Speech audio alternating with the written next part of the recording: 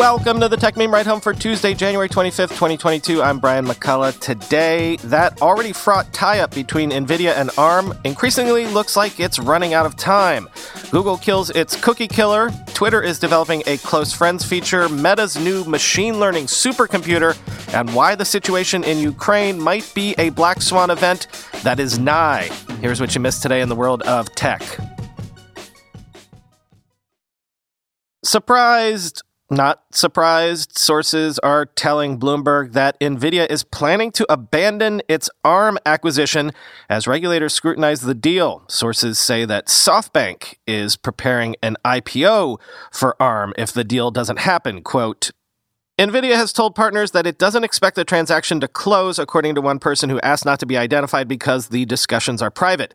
SoftBank, meanwhile, is stepping up preparations for an ARM initial public offering as an alternative to the NVIDIA takeover, another person said. The purchase, poised to become the biggest semiconductor deal in history when it was announced in September 2020, has drawn a fierce backlash from regulators and the chip industry, including ARM's own customers.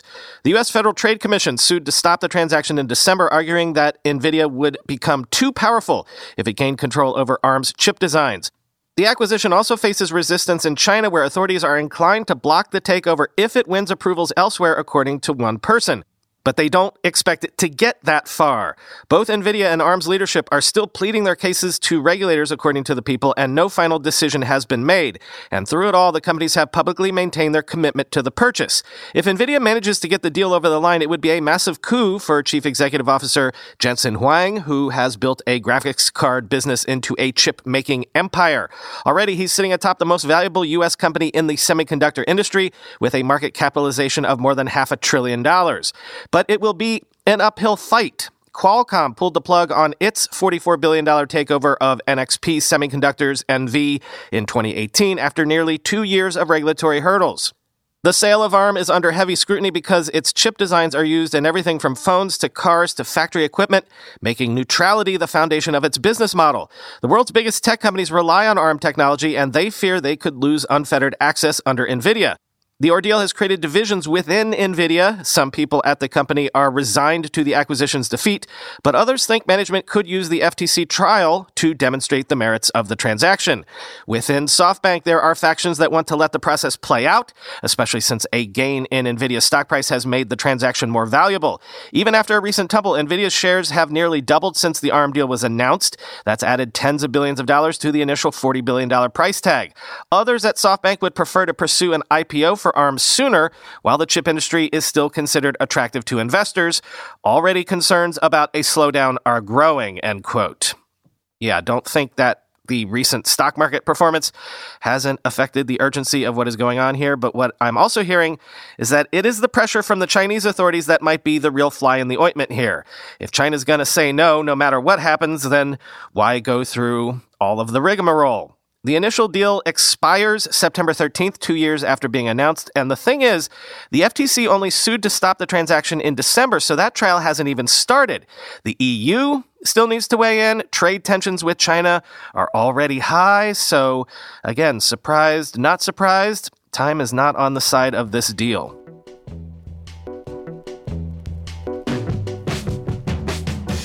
This was maybe inevitable too. Google is shuttering FLoC, its controversial replacement for cookies, and has instead announced Topics, which organizes browsing into more than 300 topics for the purposes of advertising buckets, if you will.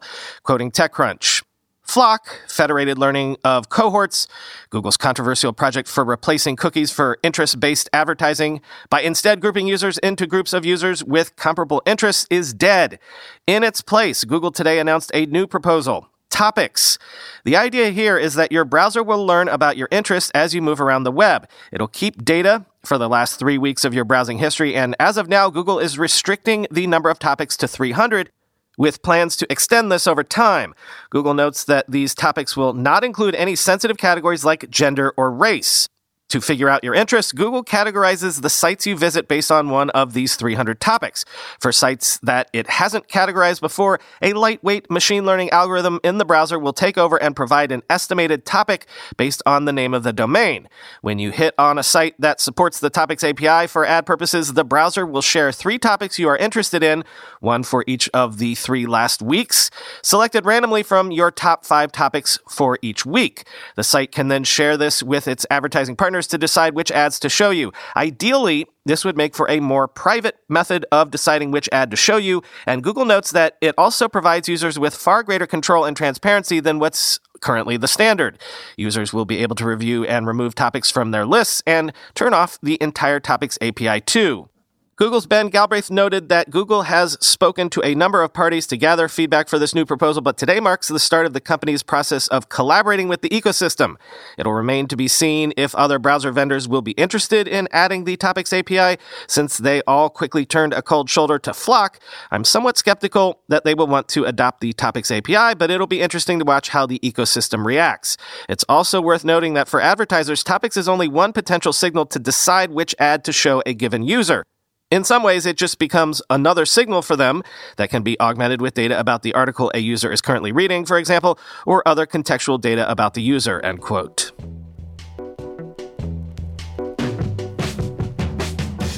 And yet, here's a FLoC that lives. Twitter code shows that it is developing FLoC, this one spelled F-L-O-C-K, unlike the F-L-O-C of the previous segment, which will let users create tweets for up to 150 close friends, after first teasing the feature back in July of 2021. Quoting Input, much like Instagram's close friends, FLoC will allow users to add followers to a list and later send out tweets exclusively to those people. Right now, Twitter is playing around with a list cap of 150 people, plenty of people to send your nudes out to in a less public fashion, I guess, RIP fleets. Twitter has yet to confirm any details about the FLoC feature except for July's tease. At that point, we got a quick look at the UI, which includes a drop-down menu at the top of a new tweet to choose between audiences. That UI also included an option to have tweets from trusted friends appear at the top of your timeline. New details from a recent reverse engineering of the feature include the 150-person list limit and the fact that people on your list will not be notified if you remove them. The backend code also reveals what appears to be a notification you'll receive when someone adds you to their FLoC. What that notification will actually look like is unclear. Adding a close friends-esque feature makes perfect sense for Twitter. Lots of users maintain separate accounts to keep certain tweets private. Why not just build a feature that allows you to maintain 2 modes of communication on a single account? Will this, like Instagram's close friends, be used for posting nudes in a not-so-public manner? You bet it will, especially given that Twitter is much more accepting of nudity than Instagram is. We also wouldn't be surprised if this ended up being misused for bullying purposes, because what is Twitter for if not taking screenshots and then dunking on them, end quote.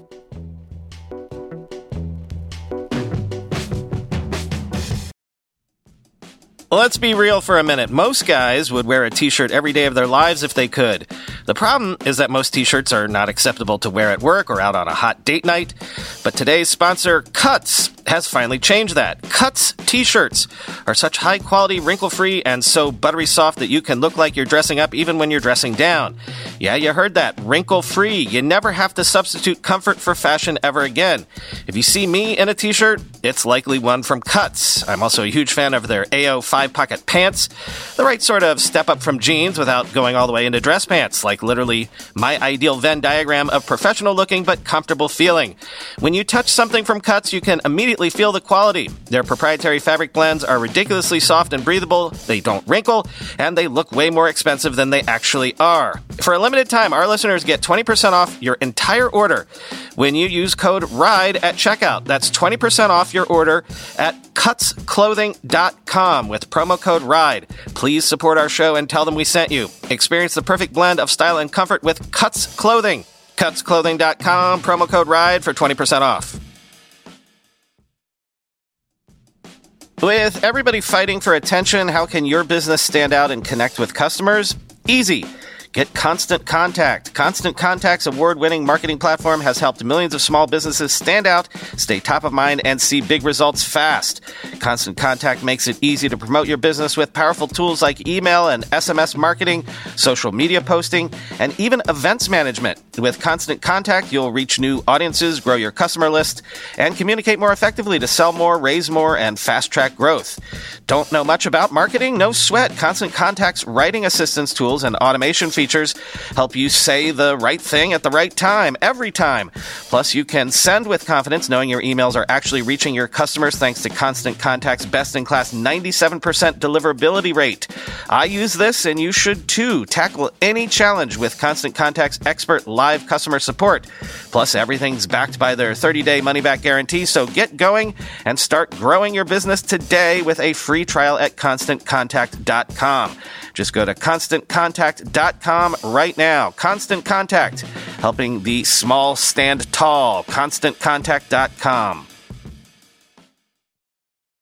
Meta yesterday unveiled what it called the RSC for AI Research Supercluster, a supercomputer for machine learning training, claiming that this project will have 16,000 GPUs and be the world's fastest upon completion in mid-2022.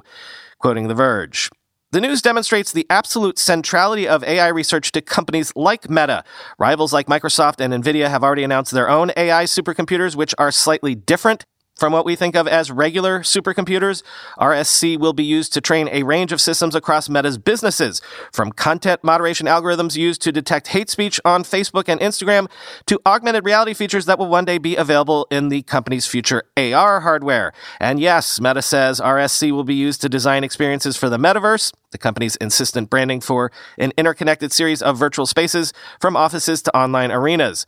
RSC will help Meta's AI researchers build new and better AI models that can learn from trillions of examples, work across hundreds of different languages, seamlessly analyze text, images, and video together, develop new augmented reality tools, and much more, wrote Meta engineers Kevin Lee and Shubho Sengupta in a blog post outlining the news. We hope RSC will help us build entirely new AI systems that can, for example, power real-time voice translations to large groups of people, each speaking a different language, so they can seamlessly collaborate on research projects or play AR games together, end quote. Work on RSC began a year and a half ago, with Meta's engineers designing the machine's various systems, cooling, power, networking, and cabling entirely from scratch. Phase 1 of RSC is already up and running and consists of 760 NVIDIA GGX A100 systems containing 6,080 connected GPUs, a type of processor that's particularly good at tackling machine learning problems. Meta says it's already providing up to 20 times improved performance on its standard machine vision research tasks. Before the end of 2022, though, Phase 2 of RSC will be complete. At that point, it'll contain some 16,000 total GPUs and will be able to train AI systems, quote, with more than 1 trillion parameters on datasets as large as an exabyte, end quote.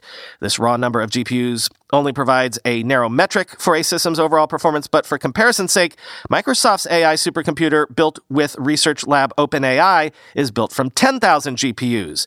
These numbers are all very impressive, but they do invite the question, what is an AI supercomputer anyway? And how does it compare to what we usually think of as supercomputers? Vast machines deployed by universities and governments to crunch numbers in complex domains like space, nuclear physics, and climate change.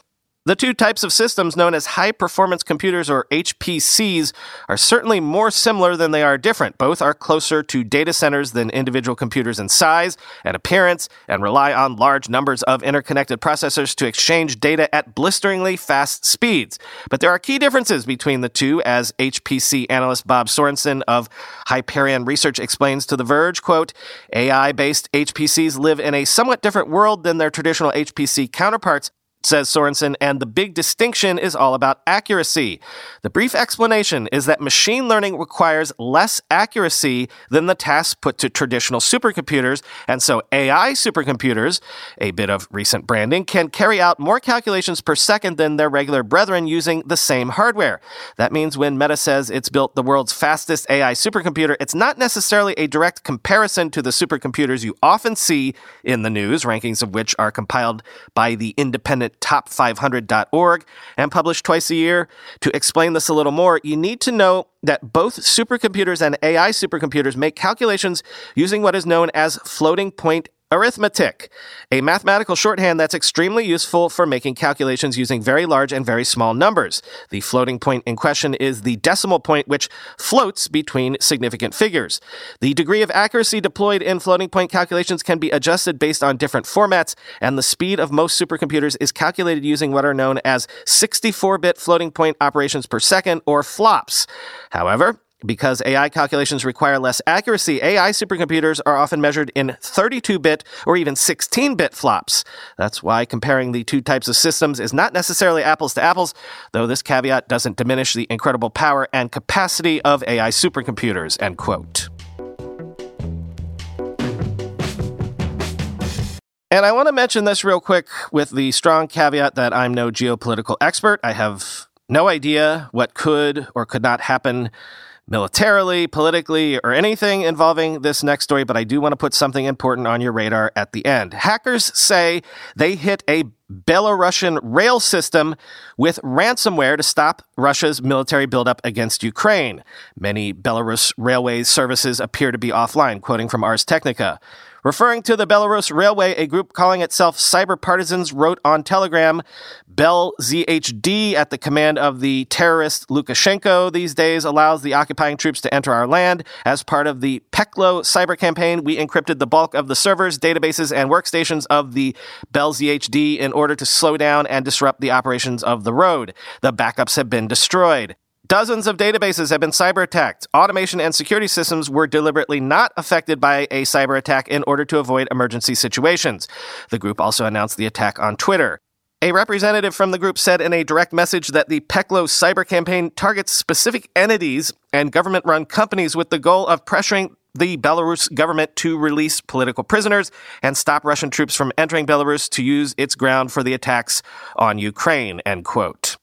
So again, underlining the fact that I have no professional understanding of this conflict, but over the weekend, I was hearing a lot that cyber experts are increasingly coming to believe that any Ukraine conflict, should it flare up, could lead to essentially our first taste of all-out cyber war. Cyber war that could spill out globally. Basically, they believe if things go badly or Russia feels threatened in the case of hostilities, it will not hesitate to unleash cyber attacks broadly, quoting ABC News. As tensions rise in the standoff over Ukraine, the Department of Homeland Security has warned that the U.S. response to a possible Russian invasion could result in a cyber attack launched against the U.S. by the Russian government or its proxies. We assess that Russia could consider initiating a cyber attack against the homeland if it perceives a U.S. or NATO response to a possible Russian invasion of Ukraine threatened its long-term national security, a DHS intelligence and analysis bulletin sent to law enforcement agencies around the country and obtained by ABC News said. The bulletin was dated January 23rd, 2022. We assess that Russia's threshold for conducting disruptive or destructive cyber attacks in the homeland probably remains very high, and we have not observed Moscow directly employ these types of cyber attacks against U.S. critical infrastructure, notwithstanding cyber espionage and potential pre-positioning operations in the past, the bulletin said.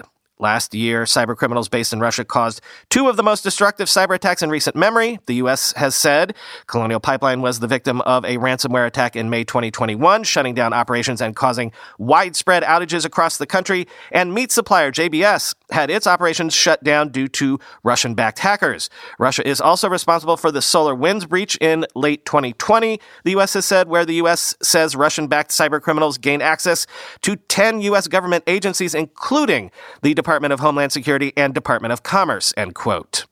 So if you did not have massive cyber attacks crippling U.S. infrastructure on your 2022 worry list, here you go.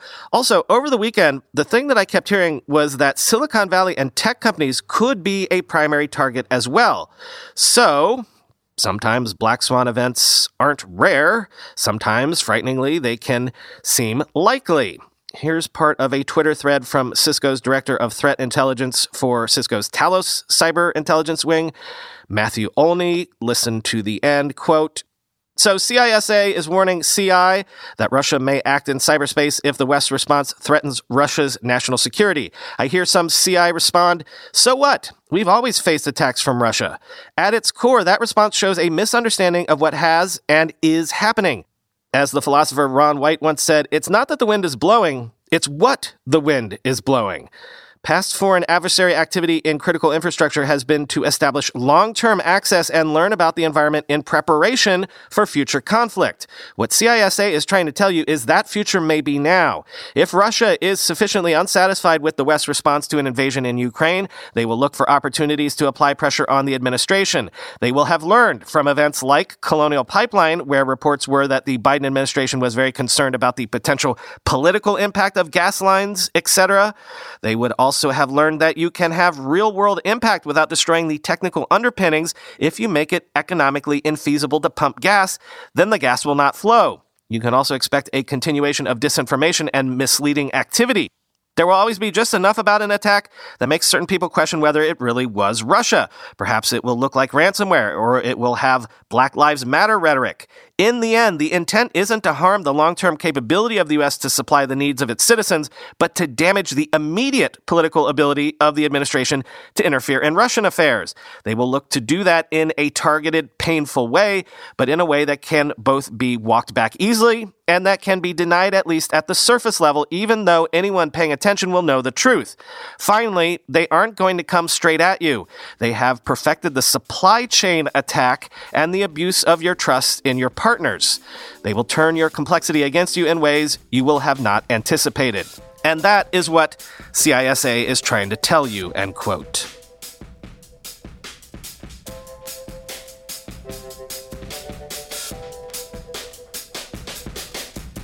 Nothing really to add to that sobering note. Talk to you tomorrow.